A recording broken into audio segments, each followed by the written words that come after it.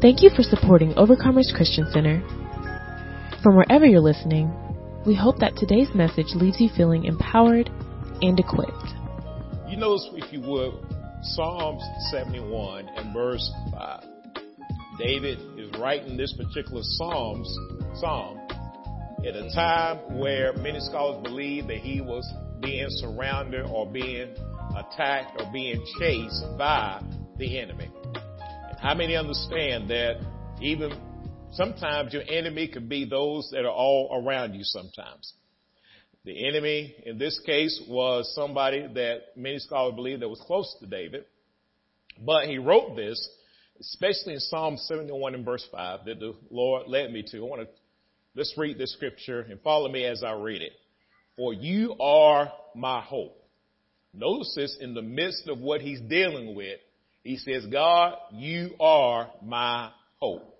He goes on to say, oh Lord God, notice how he puts this. You are my trust.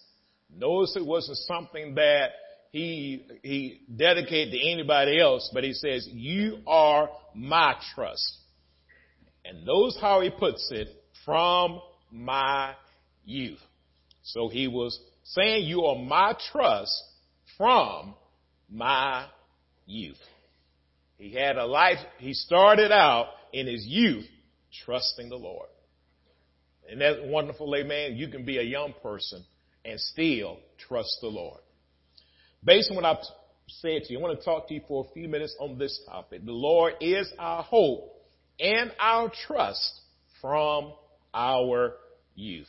Let's pray. Father, in Jesus' name, thank you so much for your word this morning. And we pray that the word of God will have free course. We pray that the hearts and minds of God's people are open to your word. We continue to bind the enemy and cast him out. We thank you that we come to hear a word that's going to cause our life to get better. Better is here. Bigger is here. Better is here. Better is coming. Bigger is here. Bigger is coming. Thank you for these precious saints that are hungry and thirsty for your word, and they're going to receive it and apply it in every area of their lives. In Jesus' name we pray. Let those that agree say amen. Today we're celebrating our back to school outreach. Today is a day where we consider our local mission to serve and support our students. As a ministry, believe that this investment is beneficial to our youth and young adults, but most importantly, it is a kingdom investment. We see this as an opportunity to share the love of Jesus Christ and to encourage our young people and young adults to seek Jesus and to please him in every area of our lives. He desires for youth and young adults to be established in him, to be established in his word and his way of doing things, to be influenced by him, to follow him in every area of their lives. Let's go to Matthew 19 and verse 14 to look at that a little bit closer. The book of Matthew, chapter 19 and verse 14.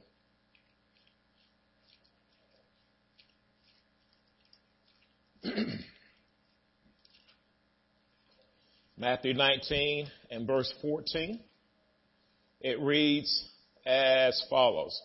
But Jesus said, let the little children come to me and do not forbid them, for such is the kingdom of heaven. So we see here that Jesus wants the little children to come to him. When we say come to him, he wants them to be established in him, to be influenced by him, and to follow him. In other words, Jesus wants our children to have no greater influence in their life than him. And I agree with Jesus on that. We don't need individuals outside of the kingdom of God influencing our children when it comes to their spiritual life. I also believe that Jesus used children as a means of teaching disciples what it means to be the greatest in the kingdom of heaven. Let's go to Matthew 18 and verse 1. Matthew 18 and verse 1. I want you to notice 1 and verse 2.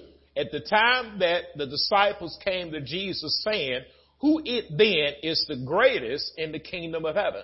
But notice when they ask him who the greatest is, who has the greatest influence, who has the most power, notice what Jesus did. Verse 2, then Jesus called a little child to him, set him in the midst of them, and said, surely I say to you, unless you are converted and become as little children, you will by no means enter the kingdom of heaven. So we see here that Jesus invited children to come to him, and when he did, he taught the lesson that we are still learning from today. He begins to explain to his disciples how children are considered great in his eyes and makes it clear of the consequences of those who will cause children to sin or to err from the faith, which lets me know we have to be careful how we talk to children, how we treat children, and how we interact with children. Go with me to the book. Again, we're in Matthew. Let's go back and start at verse 1. We'll read down to verse 6. At the time that the disciples came to Jesus saying, who then is the greatest? Who's the strongest? Who is the one in the kingdom of heaven? Then Jesus called a little child to him, set him in the midst of them and said, surely I say to you, unless you are converted and become as little children, you will by no means enter the kingdom of heaven. Therefore, whoever humbles himself as this little child is the greatest in the kingdom of heaven. Whoever receives one little child like this in my name receives me. And then he goes on to warn the individuals who are listening to him and to warn us today.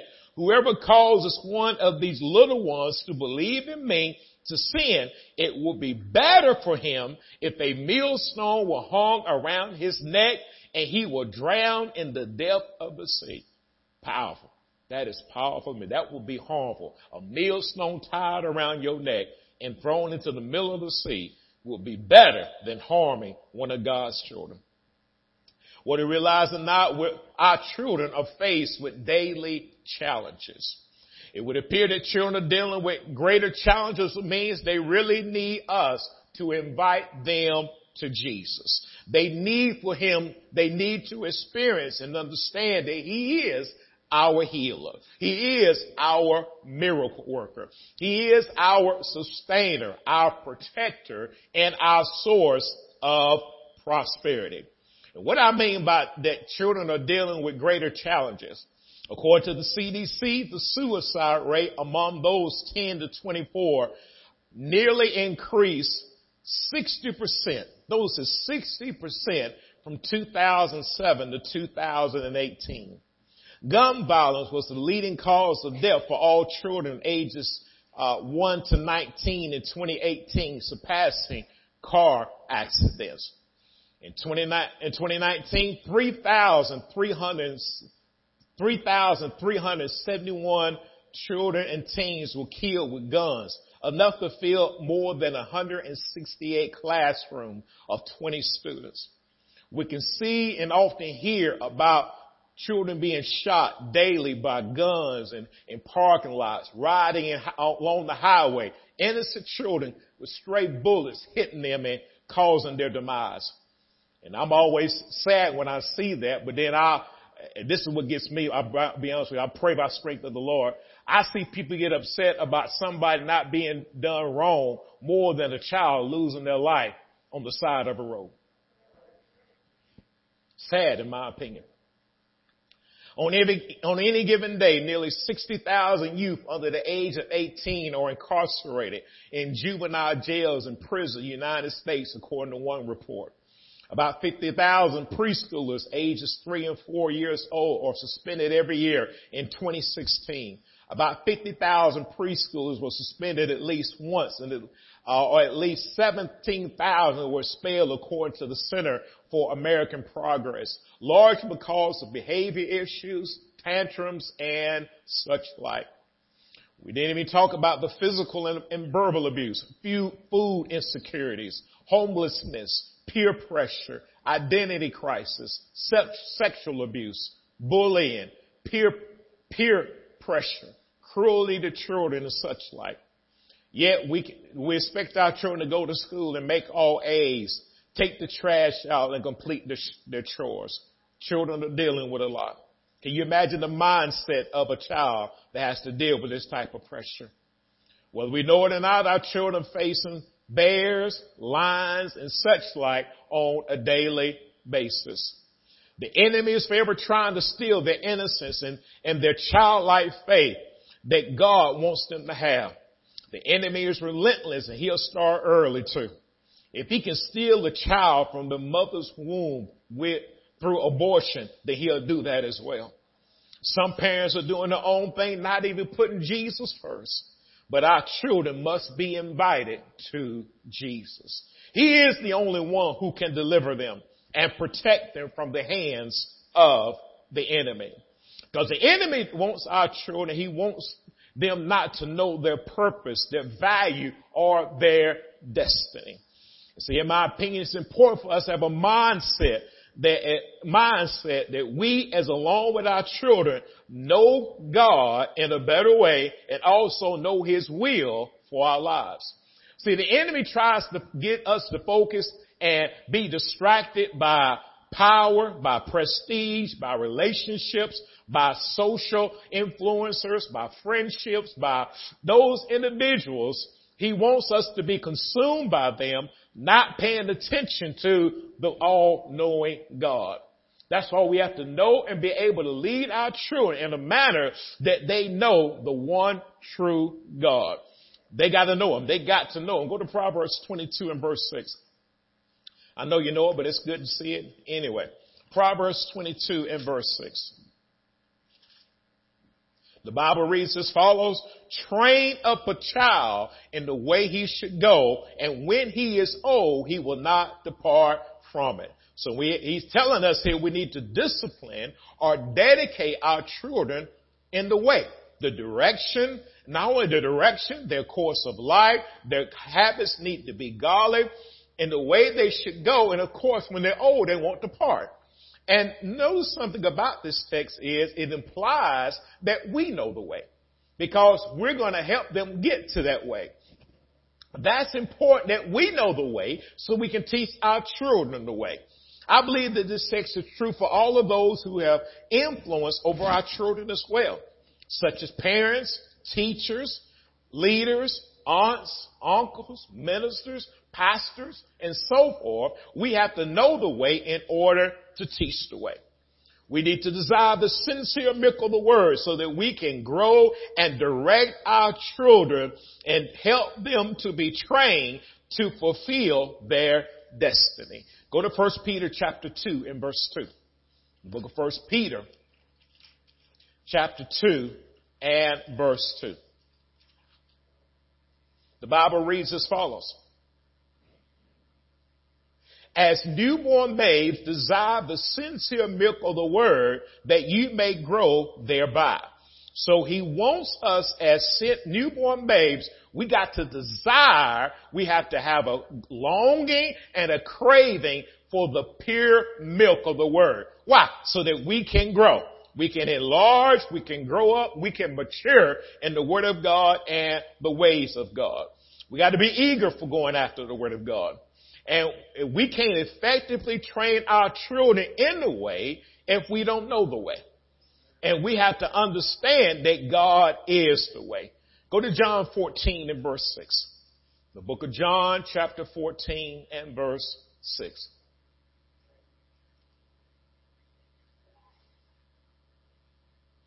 Jesus said to him, I am the way, the truth, and the life. No one comes to the Father except through me. So if you want to know the way, Jesus says, I am the way. This is not rocket science right here. This is no grand revelation. This is Jesus says, I am the way. I am the way. And at times we are not aware of the way. We begin, see, if you're not aware of the way, you'll put other things in the way. You'll put things such as people in the way, houses in the way, cars in the way, clothes in the way, social media influence in the way, sports in the way, money in the way, power in the way, and so forth. You'll put those things in the way, and then they'll become more important than the way. which is a problem altogether. There's nothing wrong with these things in their proper place. But when we put those things first before we put Jesus, there's going to be problems. Essentially, we must trust Jesus, our one true God, more than we trust those things that he has created or what man has created. If we're not careful, we'll become angry and jealous of others in the world because it seems like they have it all and it seems like we are struggling compared to some. And if you're not careful, you might be like me. You may have been there. You may have thought these things. Maybe in ministry, I thought about things such as we could use worldly people to draw a crowd and have a good time here at the church, even charge people to get in, and then become popular on social media. But would it be God's way? Would it be God's way? Those worldly things will not feed us knowledge and understanding and prepare us to fight the enemy, principalities, powers, spiritual wickedness in high places. No doubt, some of us that maybe have thoughts, it seems like we're doing the right things and others are prospering more or faster than we are. David ran across that same type of dilemma in Psalm 73 and verse 3. Let's go to Psalm 73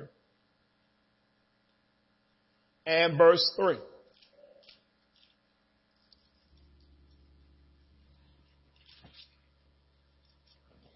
For I was envious of the boastful when I saw the prosperity of the wicked. Notice how David puts this. I was jealous or angry when I saw. He saw wicked people prosper. He saw wicked folks, ungodly folks. He saw them prospering. He saw them doing well. He saw that. He didn't have to discern it. Nobody had to show it to him. And if we've lived long enough, you have saw wicked people prospering too. If you lived long enough, you saw that. And in some cases, you can feel some kind of way when you see worldly people appearing to have it all, and we walking by faith and giving and so forth, and we don't get what we want in our heart's desire. It can be a problem sometimes if we're not careful. Therefore, we must be rooted and grounded in God's word and remain steadfast in his word in order for that not to move us. Our trust and our confidence must be in the Lord and his word and not what we see and hear in the world. Go to 2 Corinthians 4 and 18. 2 Corinthians 4 and 18.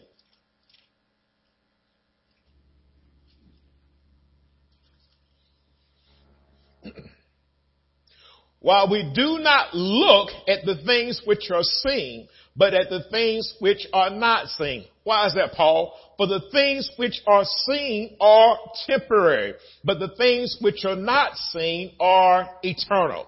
So we see that things that we see are temporary. They don't last forever. But what God gives us is eternal. Seasons come and seasons go, such as our young teenage years and friendships and high school and our college sports careers and our youth. It's a limited season. Raising children is a limited thing. I remember when some of y'all were in high school at once upon a time. Well, you ain't in high school no more.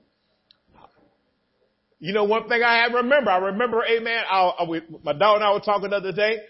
Every now and then I'll pull my old high school jacket out when I played back in the day.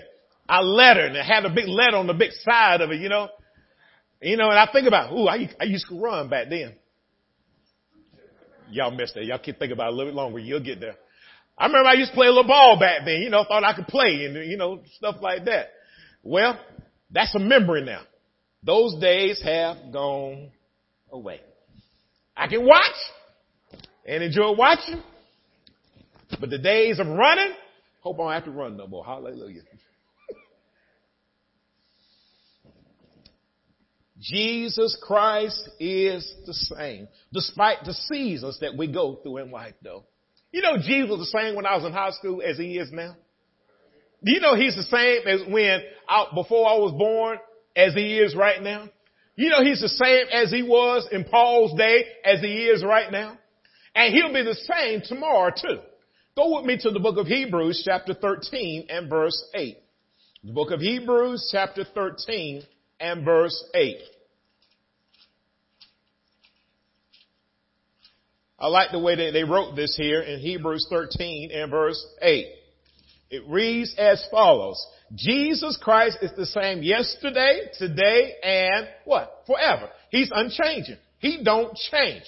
And see, we have to be careful not to place so much time, energy, talent, and resources on temporary things, but shift our time, our energy, our talent, and so forth on the Lord that is unchanging. He is our source. He is our strength. That's why it's important to have an understanding of our purpose through the eyes of Jesus and His Word, because it doesn't change. Well, Jesus don't change. We may change. For example, we may change. I remember I used to be Brother Dobbs, Minister Dobbs, Elder Dobbs, and Pastor Dobbs. I changed. But God doesn't change. He was the same God when I was Brother Dobbs. He was, let me get more personal with you. He was the same person. He was the same God you were when you were known as brother or sister so-and-so. When you first got saved, He's the same God after you've been saved for a few months, after a few years, and some of you have been saved for years. He is the same God. He changes not. But we need to mature in His Word. We need to grow up in His Word. We need to make sure that we're being changed according to the one that is unchanging. In this world, you can make it big with Jesus or without Jesus. There are many millionaires and billionaires from all walks of life. People can sell, unfortunately, people are selling people these days. They're selling dope these days, and they're making big money off of it too. They will gamble, they will cheat, they will steal, they'll get money in ungodly ways, and they will hurt people along the way. They will cause all types of pain and grief to get what they want, which looks good on the outside, but on the inside, they're not resting good without taking sleep aid. They're always on edge. They got to have a drink every hour. Ruled by fear and influencing others to be ruled by fear as well. Young people as well as saints, it's important to make it, it's important that when we make it big, we do it by the Lord's way. Remember, Jesus is the way. And when God causes you to be big, causes you to be blessed, you're going to receive it the Lord's way. Go to Proverbs chapter 10 and verse 22. The book of Proverbs, chapter 10 and verse 22.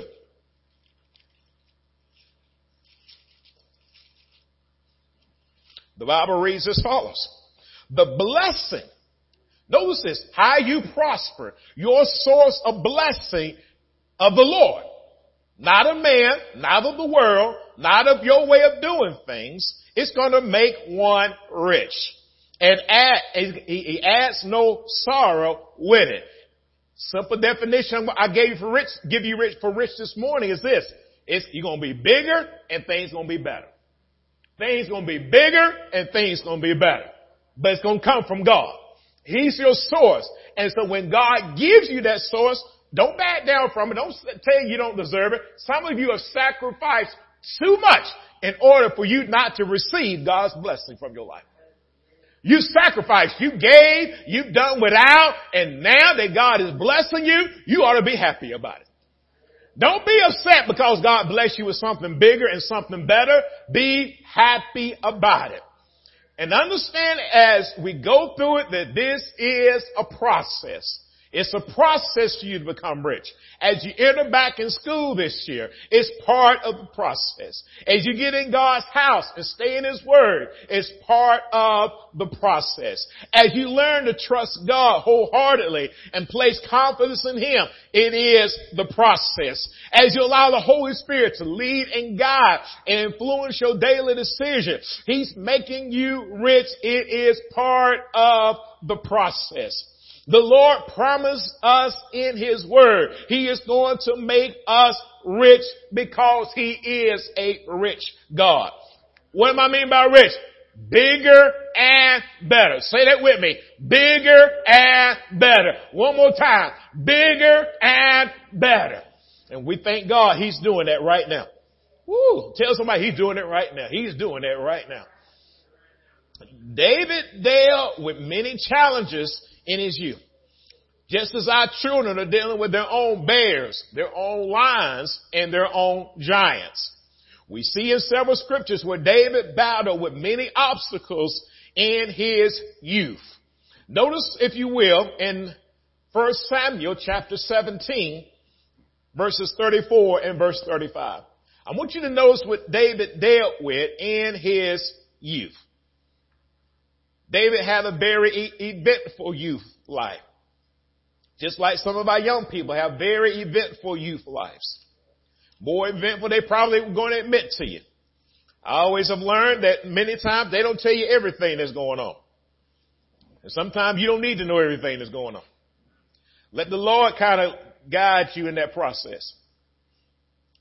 Notice, and when David is young days, one day he fought against a bear. I'm talking about a real life bear. Not a spiritual bear, a real bear. A bear, but you know what? He won. Not only did David fight a bear, one day he fought a real lion. I'm talking about that lion you talk about, oh, in Jesus' name, I rebuke you, lion. No, I'm talking about a real lion. A real lion, but you know what David done? He won. He won. Everybody say he won. I want you to notice something in 1 Samuel 17, 34 and 35. But David said to Saul, your servant used to keep his father's sheep, and when a lion or a bear came and took a lamb out of the flock, I went after it and struck it and delivered the lamb from its mouth. And when it arose against me, I caught it by its beard and struck and killed it. Woo-wee. Boy, that's powerful right there. I'm telling you, you fight a lion and a bear. Woo! Boy, I'm telling you, that's powerful. That is powerful within itself. Not only did he kill a lion and a bear, he also killed Goliath. Go to 1 Samuel, same chapter 17, verse 50. Verse 50. So David prevailed over the Philistine with a sling and a stone and struck the Philistine and killed him. But there was no sword in the hand of David. He killed Goliath. He killed the Philistine. The Philistine, according to scripture, very briefly, approximately almost 10 feet tall, was a man. He could fight. He could fight. I can't imagine finding somebody 6 feet tall or 4 feet tall. 10 feet tall can fight, but David killed him. Killed a lion, killed a bear, and killed Goliath in his young age. Think about that as we go into today's text. He grew up fighting these different things. He had a lifestyle of trusting God, even in the midst of challenging trials, which would be handy for him when he penned Psalms 71. Now, again, scholars believe that this was written at a time where he was in his older age, at a time where he had trouble all around him. So you can imagine now, he's been fighting the lion and the bear and many different battles along the way. He's gotten a little older now. The enemy is chasing him. And now, he said, I have to pen this psalm because the enemy is surrounding me. And notice his mindset while the enemy is around him. Psalm 71 and verse 1. He says, in you, O Lord, I put my trust. I put my confidence, my hope, and my protection. I believe it's you, God. I believe you're the one that's going to protect me. Let me never be put to shame or disappointed. Oh, I like that about David. He placed his trust in the Lord, and he goes on to say, Lord, you will not disappoint me or cause me to be put to shame. Boy, that is powerful right there. And see, proper biblical trust does not cause a believer to be disappointed. The problem some people have is that they don't have proper biblical trust. And when things don't go the way they think it all, they get disappointed. If you find yourself disappointed in God, go back to God, because you're wrong. I wish I could tell you something more biblical, more make you feel better. But if you're disappointed in God, God is not the problem in the situation. You are the problem in the situation. And I have lived long enough that I thought I was disappointed in God, but God turned it around and said, no, I'm not the problem in this situation. You need to look closer at Scripture and see what the problem is. One of the things I thought about when I was looking at this is this. See, proper application of Scripture is important. But if you don't have proper application of Scripture, go back and learn what is God saying in this situation. Some people, they just get disappointed in God, but won't even go back to God to see what the problem is. Go back to God and see what God wants you to do in that situation. Where am I missing, God? Where did I go wrong? Was I expecting something that you were not ready to give me yet? Was my character not into place? See, God ain't got no problem giving you money. God has no problem healing your body. God has no problem in delivering you. But you need to understand, He's going to do it in His time.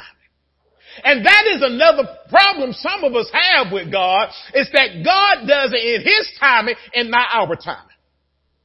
God has a way, and He knows what you need, when you need it, and how you need it. Good God Almighty. I thought about this. I've been reading in my personal time. Y'all remember the story of Moses when he had to deliver the children of Israel? Now, you know that God decided to raise Moses up. After He raised him up, He went over 40 years, not 10, not 15, but 40 years over into another country before God sent him back. Now, don't you think, this is my opinion, don't you think God could have did that quicker? Y'all don't read Scripture like I read it, do you? I say, God, why didn't you just move? But see, God chooses ways that we don't quite understand. See, that's why you can't lean to your own understanding when it comes to trying to figure out God. Because God does stuff the way He wants it done, and He has His plan is much broader and much more out there than our limited thinking. He knows what He does and when He's going to do it. And therefore, when you start asking God for certain things, you know God can do it. You know God can deliver you. You know God can heal you. You know God could have protected you. You know God could have did this, that, and the other in your life. But He chose a pathway not because of what you may have done, but because of His will for your life. And we got to understand that, because if not, you'll be disappointed. You say, well, God, you didn't do like I thought you were going to do, and you didn't say like I thought you was going to say, and you did not do this, that, and the other. But God said, yeah, I was doing what I said I was going to do the whole time. It's not my will, but your will that must be done, God. Remember when Jesus was praying in the Garden of Gethsemane, and He asked God, remove this cup from me. But He said, I'm not removing it. Paul said, I've got this situation that I'm dealing with. I asked God to remove it 3 times, and God chose not to move it. Now, what about you? What is God dealing in your life that He has chosen not to move?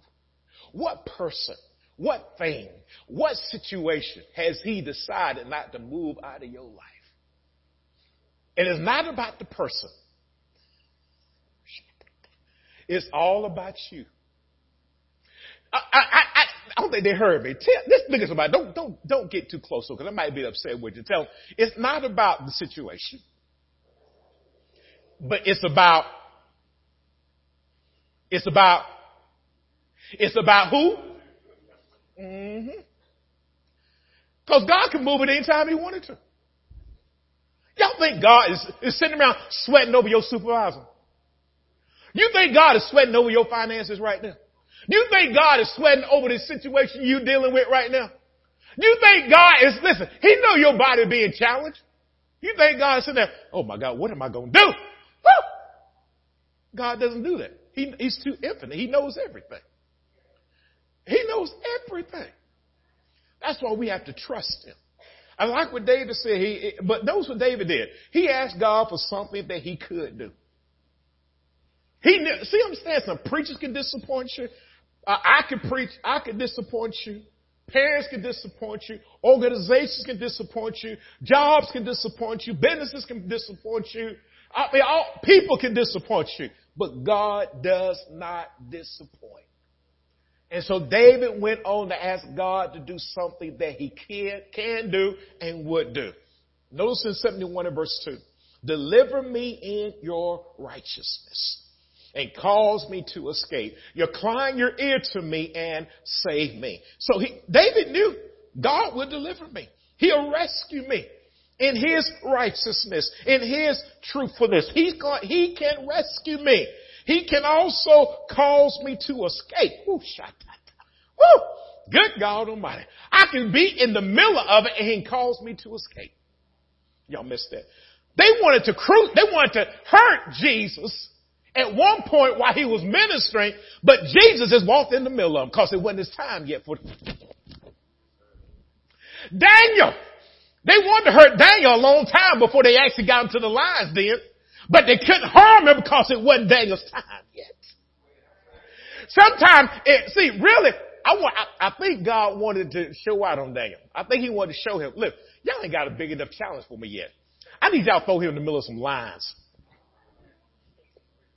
And so some of y'all wait for God to deliver you, and God said, they ain't got a big enough challenge for me yet. Because if you got something small, you're like, well, I get out of that myself. But when you get in the middle of a lion's den, what you gonna call on then? You ain't gonna call me, because you call me, I'm like, Lord, help him right now. Somebody call 911, because I ain't going down there to get him. Only one that could deliver him out of the lion's den was who? God. And he did. And see, some of us, the enemy would get you if he could. But sometimes God is waiting for the enemy to get a good enough trap to let people know that he's your God and your Savior and your master and your everything. Isn't it good to know that God loves you enough that he's keeping you in the midst? The enemy thinks that he's working something against you, but God got you. Oh, tell somebody God got you. Oh, sha-ta-ta. He can cause you to escape. I could preach that, but I got to go on. You're going to say, when we ask the Lord to deliver us, we're saying that no matter what comes our way, the Lord has the power to rescue me, and nothing can stop him from rescuing me. When you ask God to deliver you, when you ask God to rescue you, you're saying, God, I don't care what weapon that is formed against me, nobody can stop you from rescuing me. Nobody can stop you from getting me out.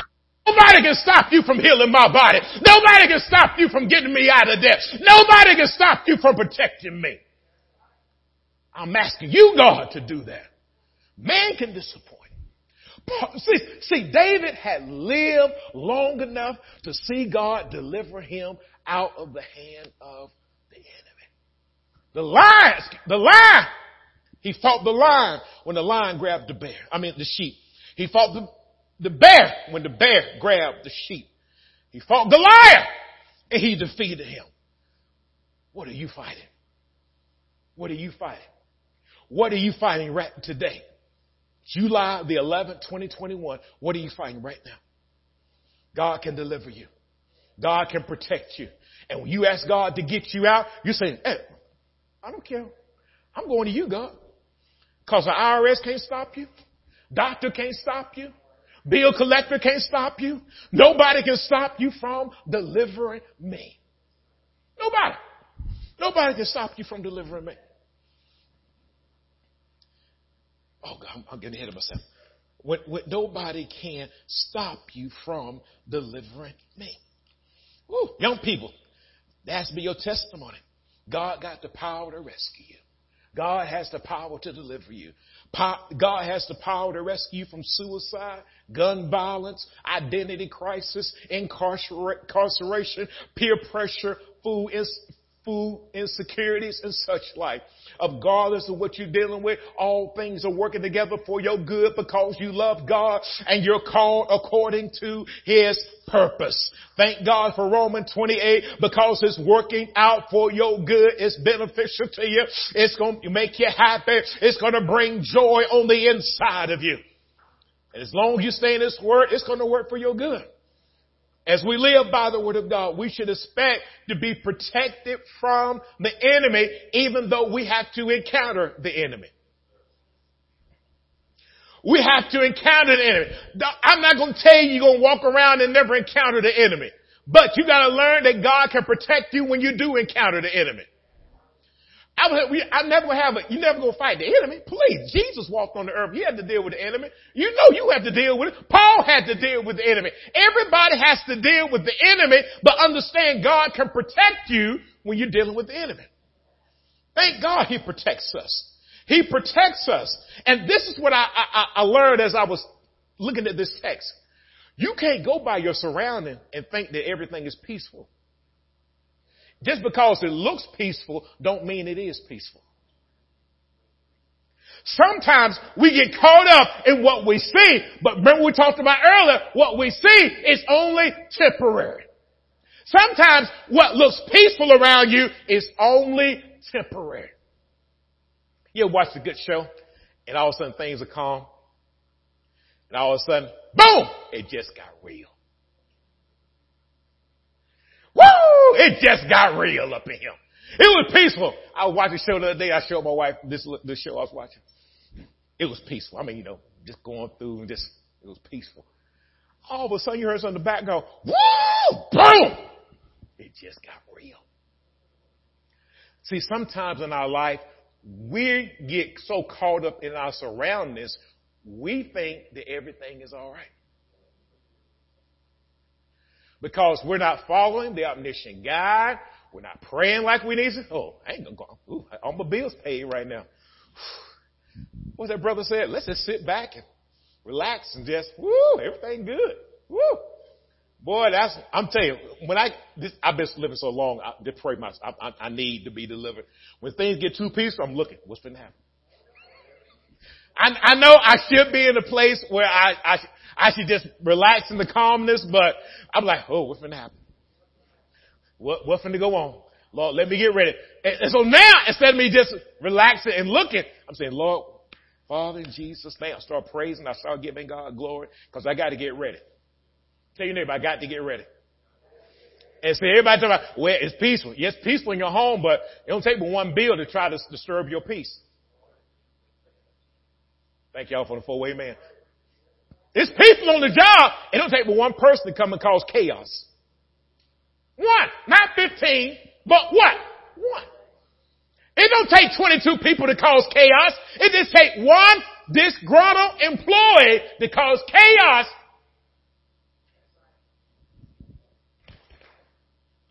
You can't always go by your surroundings, whether or not you got peace or not.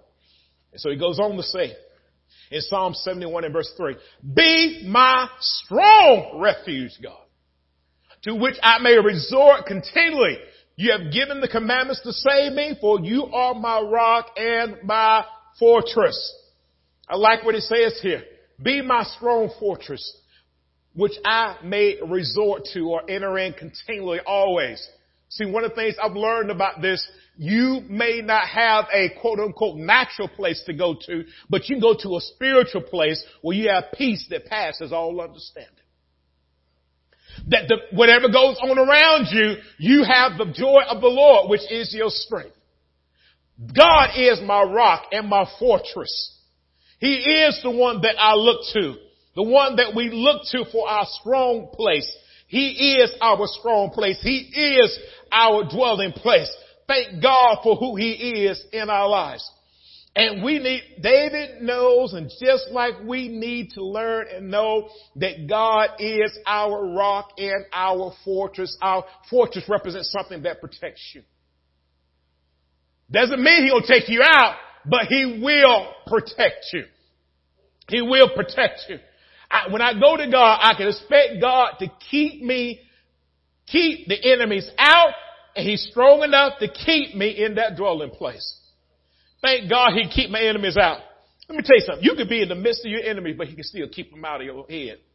Keep them out of the way you think, the way you talk, and the way you act. And I appreciate that. And we need to learn that lesson. Regardless of what we deal with, God does not change. He's the same. He's the same yesterday, today, and forevermore. Go to Psalm 71 and verse 4. Remember what David's dealing with. He's asking the Lord to do some things that only God can do. He's put his trust in God. He said, notice what he says here in Psalm 71 and verse 4. Deliver me, my God, out of the hand of the wicked, out of the hand of the unrighteous, and the cruel man. Notice the three sets of people that David has asked God to deliver him from. The wicked. People who are hostile to God, criminals guilty of sin against God.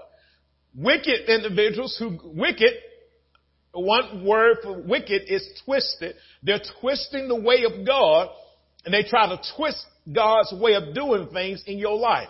Watch out for wicked people that don't want you to do what's right according to Scripture. Watch out for wicked people. David said, watch out for wicked people. Not only that, the unrighteous people who act wrong, unjust, those that deviate from the will of God for your life. You know, last week we were talking about some type of people that you have to deal with, that God's warned us again this week. We got to watch out for certain people. And what I want us to understand about this, he's not talking about people way on the other side of the world. He's talking about people that could possibly have influence in your life, to try to get you away from the will of God. And the third one he talks about is the cruel man. People who are ruthless, those who show no pity or compassion toward others. Watch out for ruthless folks. Those that show no pity or compassion toward others. Young people and seasoned folks are going to be faced with those groups on a regular basis, sometimes a daily basis. God's not going to hide you from everybody that's wicked around you. Thank y'all for the 4 amen. If you don't believe me, keep living. Sometimes you're going to end up shopping with them. I mean, you didn't ask for it. Sometimes you're going to be sitting at one table, they're going to be sitting right behind you. And you're going to hear them talking wicked stuff. And you're like, Lord, why did I get this table?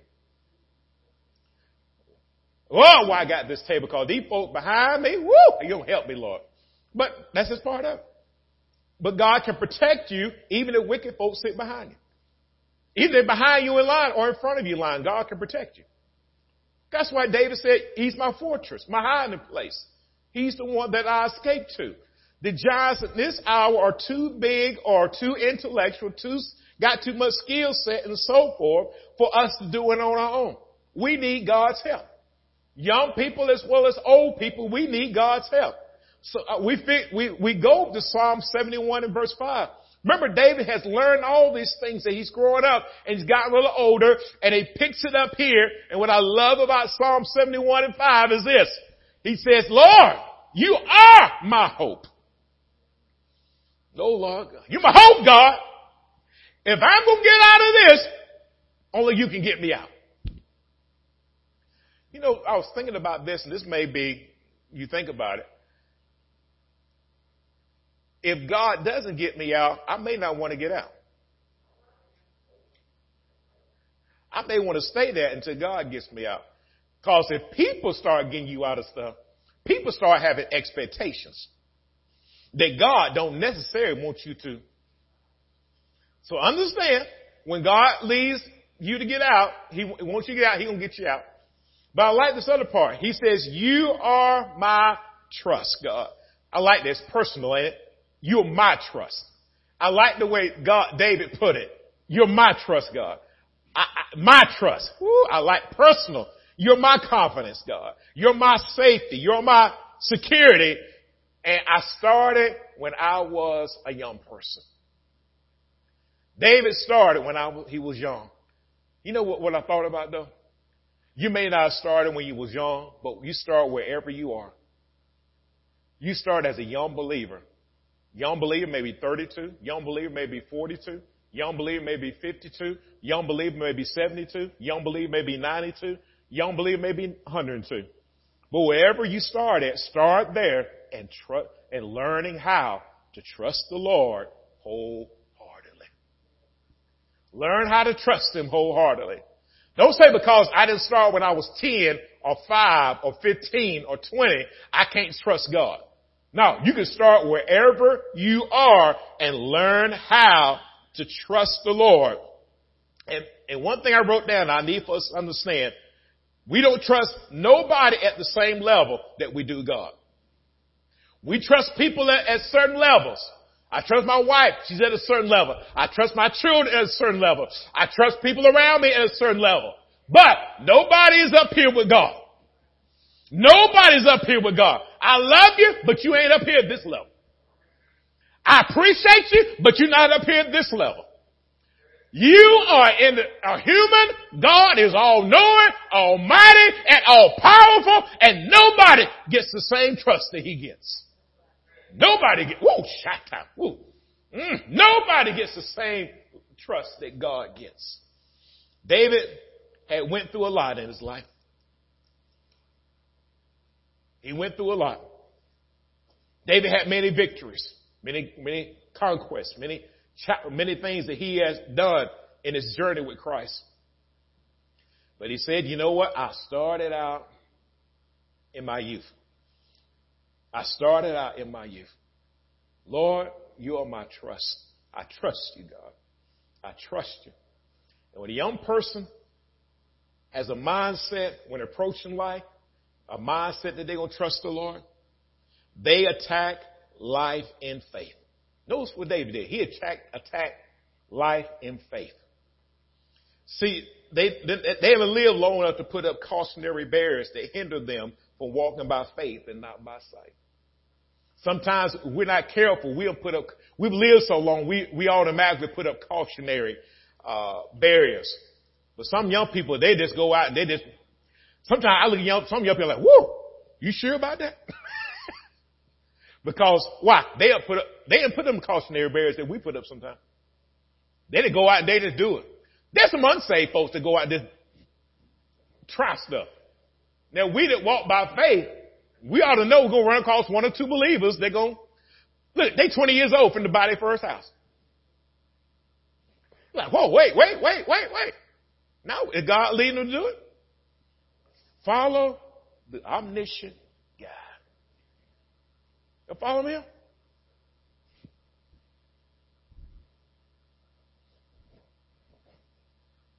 We must be careful not to instill fears we have dealt with in the past onto the youth, but to advise them based on them trusting God no matter the decision. Let me read that to you one more time. We must be careful not to instill fears we have dealt with in the past onto the youth, but to advise them based on them trusting God wholeheartedly no matter the decision. They got to learn how to trust God themselves. I wish I could, sometimes I wish I could but my family, church members, ones that pastor, you got to learn how to trust God yourself. You got to learn how to pray yourself. You got to learn how to give yourself. I can talk about giving all day. But until you see the power of giving working for you, then you're going to be, okay, well, Pastor Al wasn't just saying something. This thing work right here. This thing work right here. Let me tell you something. I can't back up God's word. Only God can back it up. So when they learn how to trust God wholeheartedly, but I like what David said, though. I started in my youth. To my young people, you got an opportunity today to start in your youth, trusting God wholeheartedly. And your life will be so much bigger and so much better than my life and anybody else. But you got to start. This is a good place to start. Some of you who have started, just continue in trusting God wholeheartedly. David started from his youth, and when he got in a situation, he said, Lord, I started trusting you when I was young. What about us? Can we go back to the time we started trusting God? Whether we was 42, 12, 82, wherever it is, we're trusting God wholeheartedly. The Lord is our hope and our trust from our youth. Thank you so much for listening to today's message. Please subscribe to our podcast. And if you're ever in the Villa Rica area, you can visit us at 3193 South Van Wert Road in Villa Rica, Georgia, on Sunday mornings at 10 and Wednesday evenings at 7. You can also reach us at 770-459-6221. That's 770-459-OCC1. Follow us on Facebook at Overcomers Christian Center and visit us online at occvr.org. We pray that you're empowered and equipped in today's world.